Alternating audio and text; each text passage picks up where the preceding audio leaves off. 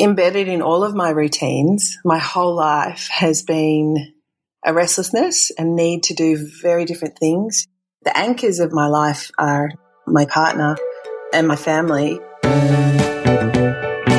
Welcome to Routines and Ruts, the podcast sharing conversations about the daily rhythms and inevitable stumbles in our creative lives.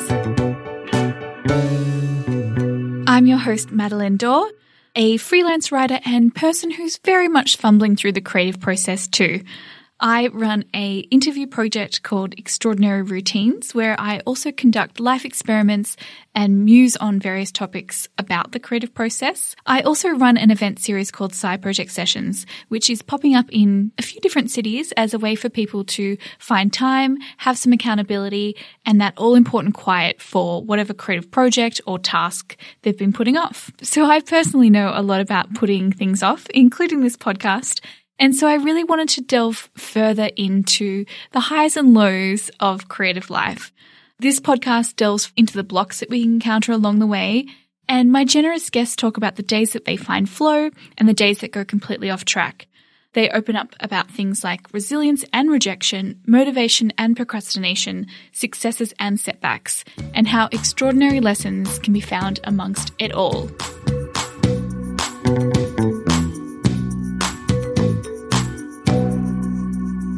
Around this time of year, many of us make lots of promises to ourselves. They could be the habits that we're going to form, or the resolutions that we're going to keep, the things that we're going to finally start in the year ahead, or the things that we're going to give up. Sometimes these promises can make us feel uneasy, or they can come with a real pressure. And with that pressure, we might even internalize failure. We might feel like we can never change. We can never stick to a new habit. What's wrong with us? Why can't we keep our resolutions? When really it was the promise or the timeline that we put on that promise that is really at fault rather than our own ability to keep them. I thought that my debut guest had a really refreshing approach to promises. The musician, radio presenter, entrepreneur, and now author Clare Bowditch made a promise to herself more than 20 years ago. And that promise was that she would write a book. And that book would be about what helped her get through one of the most darkest times in her life, a time before all the success, a time before she knew her trajectory, a time before she had hope. She made that promise with one very important caveat I think we could learn from. And that caveat was that she would allow herself to wait a really, really, really long time before writing that book. And she kept it. 20 years later, she now has a book published by Allen and Unwin called Your Own Kind of Girl. It's a chart-topping, best-selling book, and it's a wonderful, rich, insightful, inspiring read, and I think that really is due to not rushing it. All the life lessons, all the wonderful self-love and story-changing and growth comes through in the pages, and that wouldn't be possible if the book was rushed, if it had a different timeline that felt forced. I'm really, really excited to share this debut conversation. We did record the interview at a distance. Claire was in Melbourne while I was in New York City. And it was also one of the very first interviews I conducted for this podcast. I've admired Claire for a really long time, and she's been on my wish list of interviewees for ages. And so I was both incredibly humbled and incredibly in awe to be speaking with her. And at times, if the audio quality is a little bit quirky, I hope that you can also bear with us there. I'm very much learning as we go with this podcast. In our conversation, we talk about the book writing process. We speak about how routine and habits can sometimes help get us out of a dark time or a rut. We also speak about how sometimes when we make really rigid routines for ourselves, we can actually, as a byproduct, be saying no to life. So we speak about those two sides. We also speak about the stories that we tell ourselves and Claire's amazing techniques for flipping those stories. We also talk about the measures that we place on our bodies, our minds, our work, and our relationships, and how they can sometimes become incredibly harmful and incredibly toxic. And Claire is beautifully candid about that topic, both in her book and in our conversation. We talk about doing many different things and when to let go of something and when to reach for something new. We also talk about cultivating that hope that comes with a promise without the pressure of rushing it. One of the most stifling parts of building a creative life is feeling the pressure to achieve everything right away. And Claire really taught me that it's not about taking grand leaps or strides in the direction you want to head in, but actually aiming low. And with patience, with trust, with one step in front of the other, it all begins to make sense. So I hope this podcast teaches you to start by reaching for something right in front of you rather than a grand plan. And even if that means pressing pause on your creative dreams for a decade or two, I think that's okay. See what is in front of you to explore, be it in a new year, a new week, or a new day. I realised quite early in my actual life and also my creative life that I'm not someone who does a regular routine. What I do is seasonal routines, and they tend to focus around now my family life, but also around various projects. So today, I've just come out of really a year and a half of writing a book, and for me, book writing meant waking up very, very early. And what I do is I attach certain things to each chunk in my day, and they're usually related to fluids. So I'm talking my perfect cup of tea and my coffee, which I back to back almost as soon as I wake up. I don't want your judgment about that, people. This is the way I have to do it. For example, my book writing routine might have looked like waking up at 5 a.m., writing for a couple of hours, waking up the kids then at, 7. I've got one who's a teenager in year 11 now, and that meant, waking up more like closer to 6. And then I'm on mum duties until they're all off to school, which is staggered between 7:30 and 8:30. I'm in this fortunate position now where my children are all at high school. And that's one of the reasons I've been able to now write this book, because all of a sudden, I have the kind of life that allows me to do it, just literally in terms of the nuts and bolts of raising children. So once they're off, I then will have my shower, I'll walk my dog, and away I go doing some more writing until I peter out around lunch. I have lunch usually with my partner, Marty Brown, who's also my work compadre. Our house is our co-working space. We've worked on albums together. We just recorded the audiobook for Your Own Kind of Girl, which is my first book. Just finished that last week. And sometimes that involves going to our studio, which is off-site.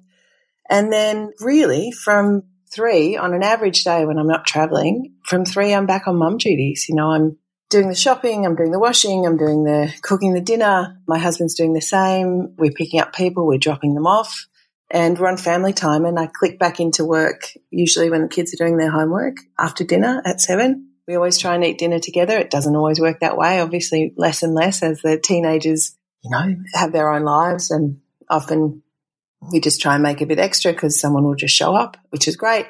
And then these days I try and relax at night. It's a crazy thing, but this is new for me. So that's like this year's routine.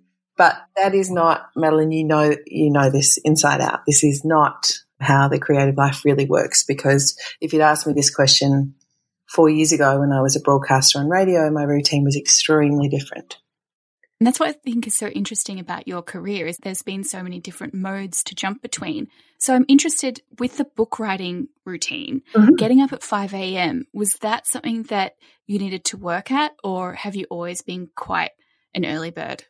I am neither an early bird nor a late bird, and it just really depends on what time zone we're in and which routine we're in.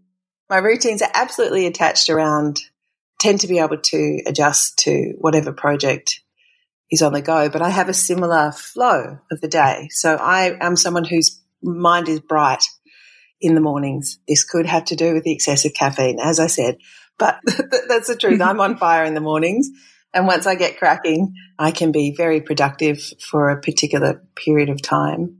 But I think embedded in all of my routines, my whole life has been a restlessness and need to do very different things. The anchors of my life are my partner and my family.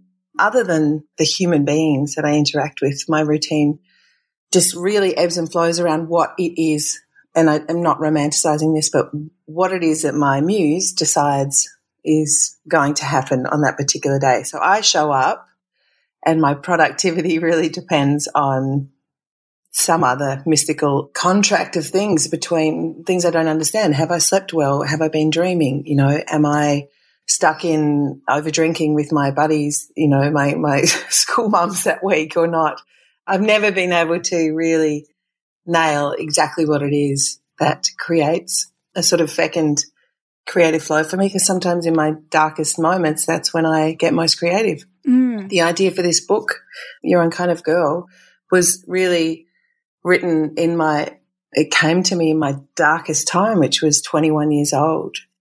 One of the things that helped being such a fan of extraordinary routines all these years is because a lot of my recovery from what I now call my nervous breakdown, and at the time my therapist, like Brene Brown's therapist, kept trying to call the nervous breakthrough, which I hated.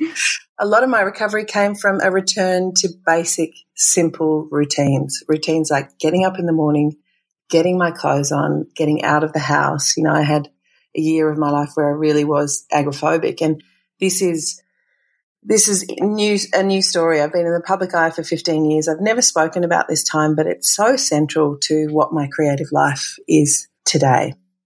That's what you express so beautifully in the book. What I love about the book is how it really emphasizes this idea of patience, and I think that's incredibly refreshing, because often when we hear about creative projects, there is this rush or this pressure to be even like, say, a 30 under 30 or 40 under 40, all these kind of arbitrary measures of success. But in your book, I love this line in particular where you said that you needed the hope of the promise, but what you didn't need was the pressure of rushing it. So can you talk about how having this goal of the book, but not a rushed goal, was helpful during that time of the breakdown? We've got so much we could talk about, but I'm the youngest of 5. We were all born 18 months apart. In the book I say, you know, like decades on the rosary. I was brought up in an incredibly loving, robust and, you know, Catholic kind of a home. Liberal Catholic because my mum was also from Amsterdam. When I was 3, my sister, slightly older than me, Rowena, my next older sister, became ill, and over 6 months, you know, they worked out that she was actually terminally ill with a very rare disease. She moved into the Children's Hospital, and our routine here in Melbourne then became very much based around Rowena, and she was on a life support machine. She couldn't move except for her head. I never realised these things. She was just my sister who was still bossing me around from the hospital bed. Our routine was really around her, you know, as it should have been. And in those days, you couldn't stay overnight with your kids. My parents kept it happy and light, because the converse thing, and anyone would know this who's been through that sort of trauma and grief, is that along with it is this life, this brilliant, bright life, this joy, this laughter, this cheekiness that's all existing at the same time.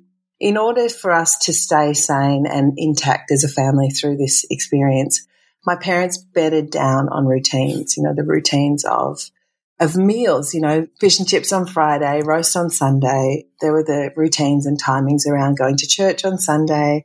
There was waking up at a certain time of the morning and being back, you know, in time to pick up the kids. And so we had all of these very structured routines that kept us anchored to Rowena, you know, to being with her. When she passed away 2 years later, from then until really my teens, for me, I had a restlessness and a chaos in me. Again, lots of happiness and singing and joy. But internally, I was searching always to do something that meant something. And what was that? And I was really struggling trying to find my own routines, which looked like going on and off diets. You know, I was a chubby kid who then got really thin, got all the praise at 10 years old of being a thin success, a triumph, and then had to question for the rest of my life, why am I treated differently now that I'm thin? And then had that panic of fat and thin. You know, I call it my piano accordion body, which I'm so pleased with and grateful for now, but it was torture. And I still didn't know what I wanted to do at school. And again, I then took that restlessness on a big trip after a terrible breakup over to London. I'd written this list of things that I wanted to do with my life. I wanted to do something that mattered. I felt guilty that I wanted to sing. I thought it didn't matter enough to be a singer. I'd then seen Jeff Buckley play live and realised actually, yes, singing can change lives. So there I was in London with my dreams, and I had this list of things I wanted to do with my life. You know, I want to write a novel, make beautiful music, act in the theatre with inspiring humans, learn a language, run like the wind. And I remember this because I wrote a song around it. And I played my very first open mics in Oxford, and I started to get my head around, wow, what if I could be someone who told stories for my life? But I had nothing bedding me down, and that's when I I'd never realized that this sort of fear that I had was panic, was anxiety, was, unprocessed grief. And it came to a head over there in London. I told myself secretly in my own head, looking for routine, looking for structure, I'm not coming home from London until I am thin. And at that stage, I'd been working in a call center, and I was, a big girl who struggled to find a suit that fit me. And I said this to myself, and it became slowly in my head this secret voice and then a threat. And it started to terrify me. And really, this is what we might look at now with hindsight and say there was an eating disorder going on there. But we didn't have language for people who were big with thoughts like that at the time. So through the panic of that and the lack of routine, which I kept trying to anchor back to, and I just didn't have when I was overseas on my own with very little money, and, I stopped being able to eat or sleep, and I came home a thin little whippet of a girl who really couldn't leave the house anymore. I was just broken. I couldn't sleep or eat, but also I couldn't read. I couldn't have noises. I didn't know what was going on. And I was so lucky that through that experience of really, what I now know to be a full physical collapse, I found this great little book called Self-Help for Your Nerves, Dr. Clare Weeks. And she was this Australian pioneer. I knew nothing about her at the time except that this is this quirky little book, and I thought, as if I'm going to get anything from this. But I read it, and it saved my goddamn life. And it gave me, again, a little structure to work within. It explained what are the symptoms of nervous illness, and it gave me a framework within which I could start challenging the voice of fear. Now, what's this got to do with my creative life or routine? I think it is this trick, this one set of tricks that I found at that time, and it's on this subject that I've written my book about, that ability to talk back to fear. And Madeline, I've heard you speak about this many times, this voice of procrastination, self-doubt and so on. The one skill, the ability to talk back to that voice, has been the cornerstone of all the other creative projects that I've ever been able to accomplish or take on. It's the reason I've been able to live that life. Isn't that amazing? I love this idea of faffle. Could you talk to us about what faffle is? I had a lot of habits, and you may or may not, again, depending on how you look at these things, you may say that these were OCD habits. In fact, I had a psychologist at 16 tell me that I had OCD, and, she said it very kindly. It's just another one of the quirks. I was looking for acronyms all the time. I was always playing games in my head with letters and numbers, and it just helped me go to sleep at night. And I really don't think it's terribly uncommon. It's very human. So one of the things that I read in Clare Weeks' book was about this simple technique: face, accept, float, and let time pass. This sounds very, very simple. I recommend you read her book. I explain it more in my book. It's a routine for accepting what's going on. So the symptoms of panic for me, that was shaking inside, it was beating hard, it was sweating, it was palpitation, it was racing violent thoughts, it was terror, just absolute terror. So you face it. I accepted what was going on was really a function of my parasympathetic nervous system, a normal human reaction to fear that had just gone a little rogue. Float meant, it's a little difficult to describe, but really it's a pretty zen concept. I'm going to go out the door anyway. I'm going to accept these feelings. So it's about cultivating the internal voice of kindness and grace, and then letting time pass. So one of the most painful and panicking things that can happen in a creative career, but also in a panic attack, is that thought that this will never end. I can never survive this. I could not have imagined really in that space that I would survive and that I would live the life that I've lived. So that's faffle. That was one of the techniques that really, really helped me. And the other one that I came to, this one, just invented after reading a book by Jack Cornfield called A Path with Heart. I couldn't seem to meditate correctly. I was too anxious, I couldn't seem to name my emotions. I had no fucking idea what I was feeling at 21. It was just a cluster of, it was too muchness. My dreams were too much. I was too much. I couldn't even dream at that stage. I couldn't imagine that I could write a song again or anything. So for some reason, I started to call this overwhelm of emotions. I decided to name it, and I named it Frank. And I don't know why I named, the voice of panic Frank, but I think it was just because it was an F. It stood for fear. And also I didn't know anyone called Frank. I'd hear that voice going, you're never going to recover, you're going to, and really horrible thoughts about what I was going to do to myself and how I didn't deserve to live, and all the guilt of having lost a sibling and the guilt of feeling that my life was never going to begin and I wasn't going to do anything useful, blah, blah, blah, blah, blah, blah, blah. And I'd just say, fuck off, Frank. And then I'd get on with my day. And I had to sometimes do that hundreds of times a day. And slowly, I recovered. And it was in that recovery that I made this promise, back to your original question, which was I knew I wasn't capable of anything much. It took all of my guts to just apply to art school.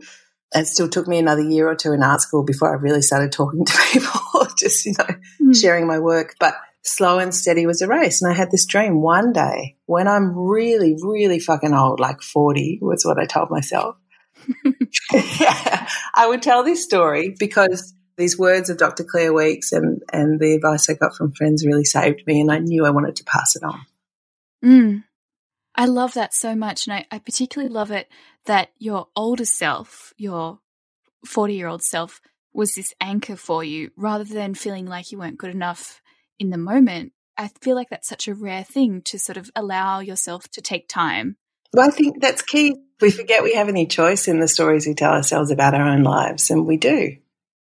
Absolutely, and this pressure to kind of reach success. And what's so fascinating, I think, about your career in particular is that you have reached success in so many different iterations, and then at times kind of have been able to recognize that you've felt trapped by the idea of success that didn't suit you. So I would love to hear you sort of talk a little bit about how do you step away from things that no longer serve you, that might be, an amazing touring career or a afternoon radio show. I write every day and I sit down, and often it is through this writing and this process of inquiry, which would be really boring for anyone to read. It's not very exciting. It's mainly just me complaining. But I'll sit down and there it will be revealed, the truth that usually that I'm bored, or that I've done what I set out to do, or that if I keep going down this path, I'm going to have to give up all the other dreams that I have. So in that classic, it was Sylvia Plath and the Bell Jar who gave me, a 17-year-old, this incredible metaphor about the fig tree. You're sitting in the crutch of the fig tree, in the heart of the fig tree, and each of your dreams represents a fig. And as you sit there in action, you watch each fig wither and die because you haven't picked one. So at the age of 22, I knew still I wanted to be a singer. That was still my dream, and a storyteller. But I picked any fig. I started with ceramics, really. At the time I was really lucky to have moved into an urban community. I lived with a wonderful, extraordinary weaver called Ilka White and two farmers, Gil and Mem, who were in their 60s at the time. And we had 9 houses, no back fences, and we ate dinner together on Sundays with the other houses. But the rest of the time we just did our thing. And it was there that I just started, I'll start with ceramics and then I'll do a bit of writing, a bit of theatre. And I started just following my instinct around it.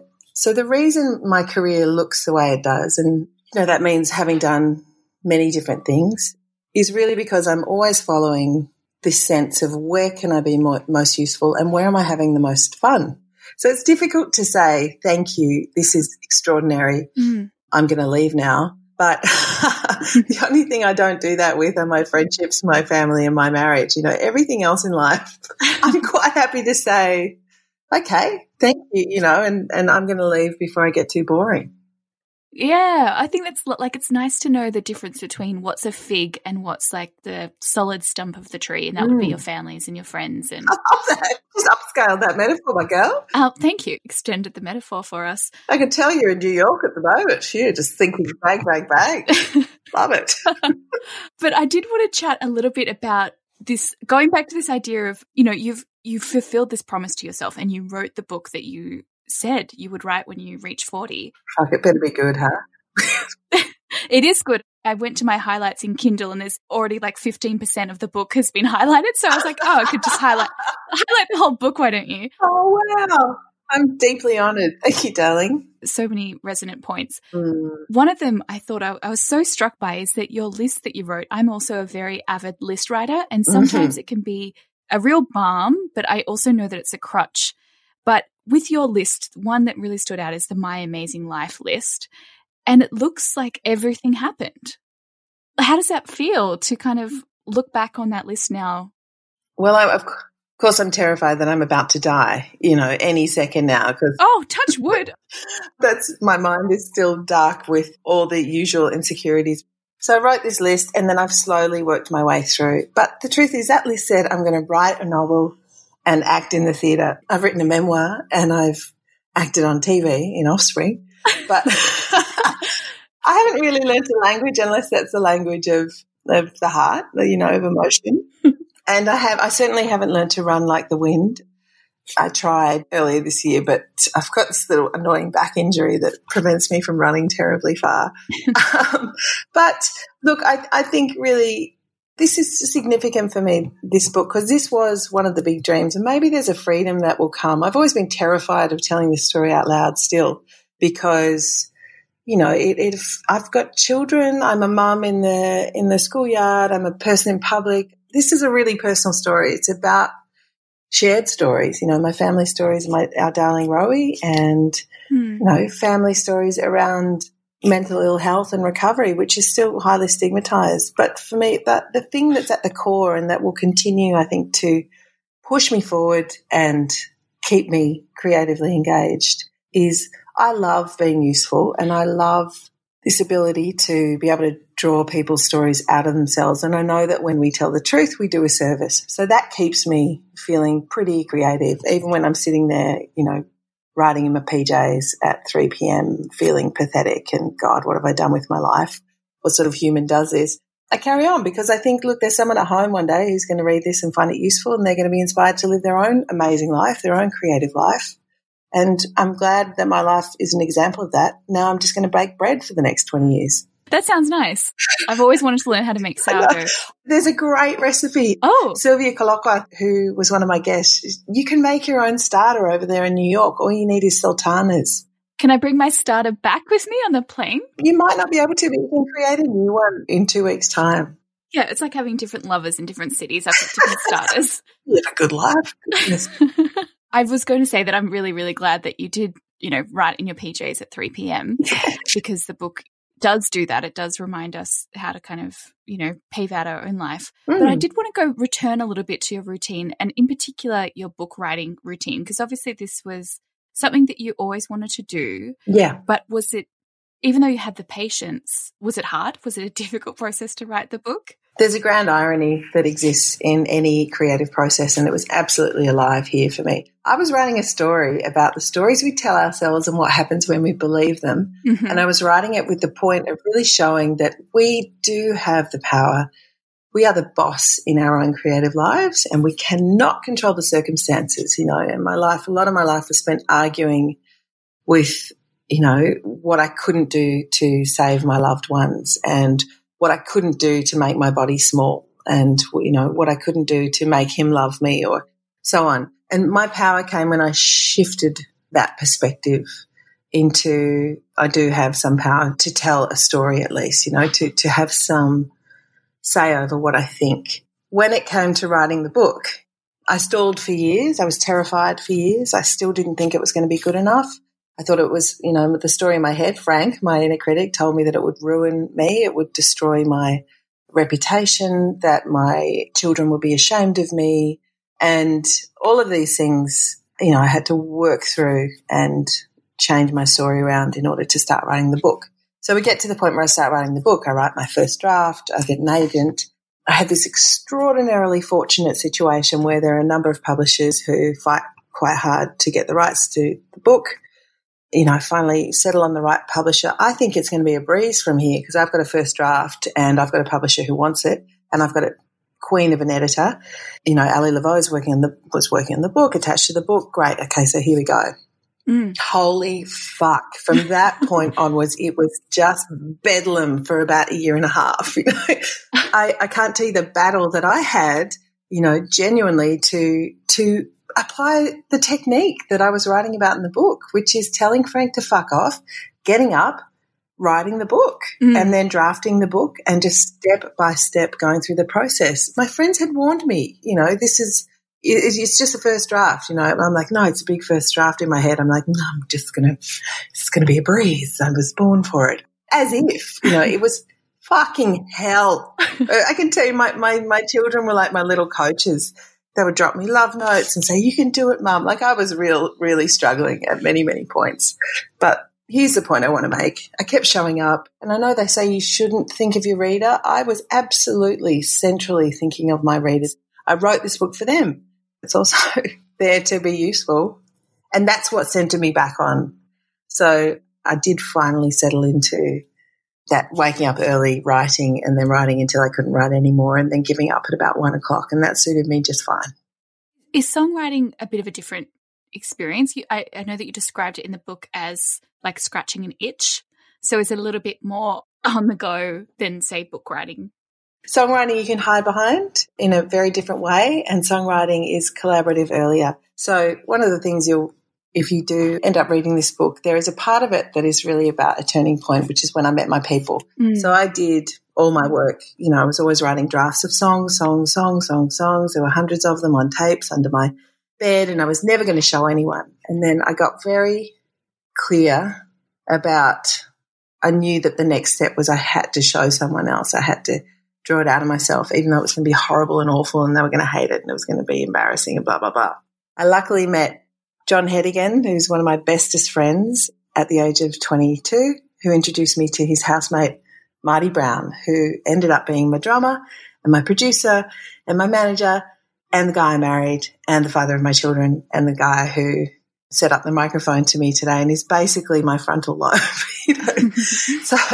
So the process of songwriting always involves Marty quite early. You know, I can say to him, I've got this idea. Does this work? Does this not work? And he's completely beautifully harsh in a way that I know is not personal. And what a gift it is to have someone who I trust and love that much that we can threaten to destroy each other with our honest opinions every day, and we never do. Writing a book for me was different. It was a different level of vulnerability. I had no idea whether I could write or not. And so it was a tender process, which is, again, why I was quite careful who I chose to work with on this book and why Kelly Fagan, my publisher, was the right choice for me, because I knew she would give me that patience, and why Ali was such a great editor, because she worked very much like Marty. So, yeah, the processes were different.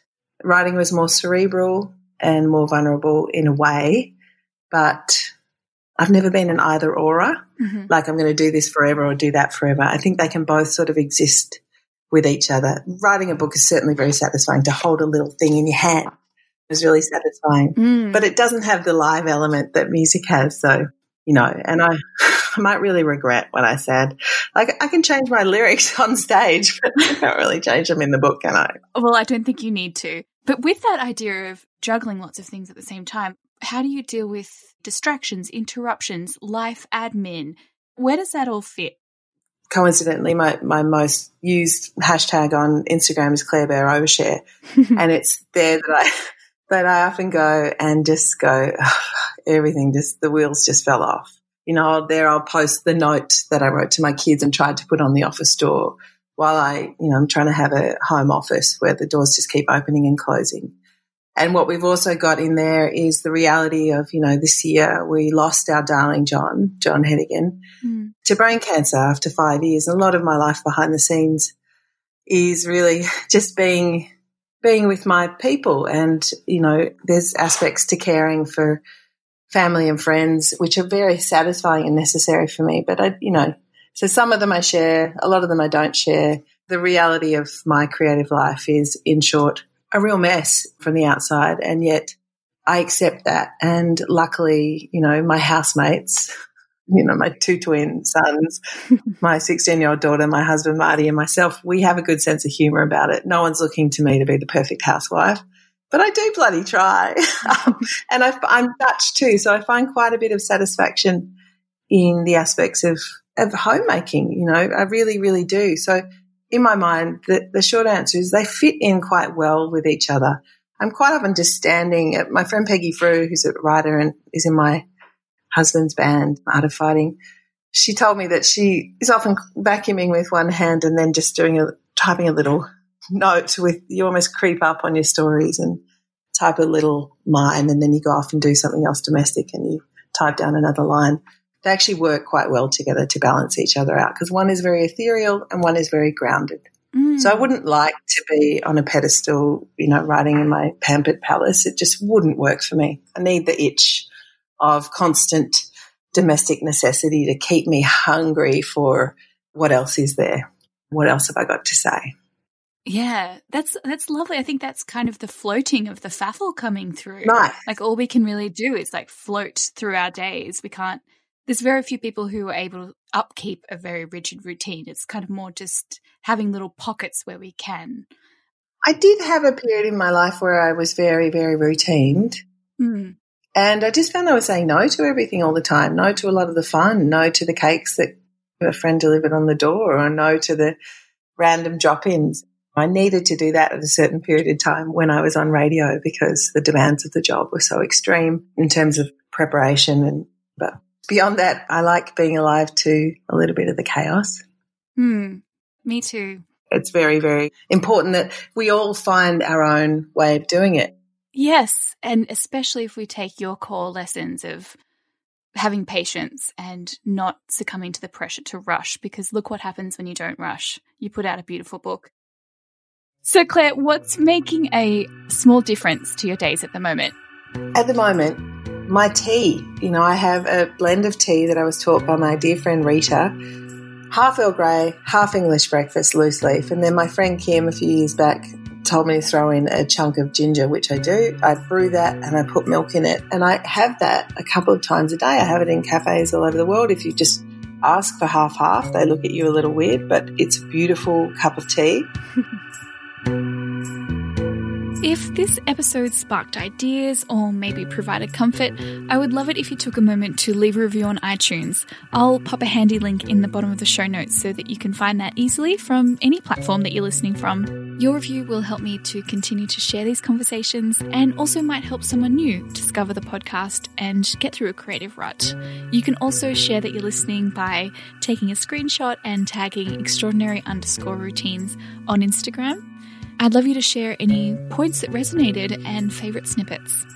Many thanks to songwriter Nelson Dorr for the theme music and Scott from Soundmind Editing for the patient edits. I was personally really inspired and touched by Claire's decision-making process and how she was very much inspired by the fig tree metaphor from the bell jar.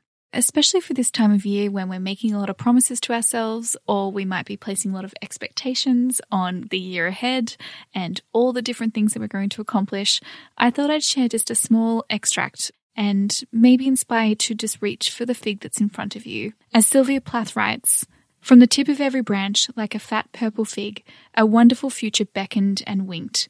One fig was a husband and a happy home and children. Another was a famous poet. Another fig was a brilliant professor, and another fig was Europe and Africa and South America. And beyond and above these figs were many more figs I couldn't quite make out. I saw myself sitting in the crutch of this fig tree, starving to death, just because I couldn't make up my mind which of the figs I would choose. I wanted each and every one of them, but choosing just one meant losing all the rest. And as I sat there, unable to decide, the figs began to wrinkle and go black, and one by one, they plopped to the ground at my feet." As Claire reminds us, all we can do is pick one fig and know when to move to the next branch. Thank you for listening. I'm Madeline Dorr, and if you'd like to stay in the loop with my passion projects and writing, I'd suggest that you sign up to my newsletter. Much like this podcast, it's full of ideas on navigating the ups and downs of creative life, and I only send it out maybe every other week in a very unroutine fashion, so it's not going to crowd your inbox. You can sign up at extraordinaryroutines.com, where you can also peruse an archive of written interviews, musings, and life experiments from the last 5 years. Thanks again for listening to Routines and Ruts. And remember to learn from the pitfalls and stay curious and open to the mysterious, mundane, extraordinary creative process.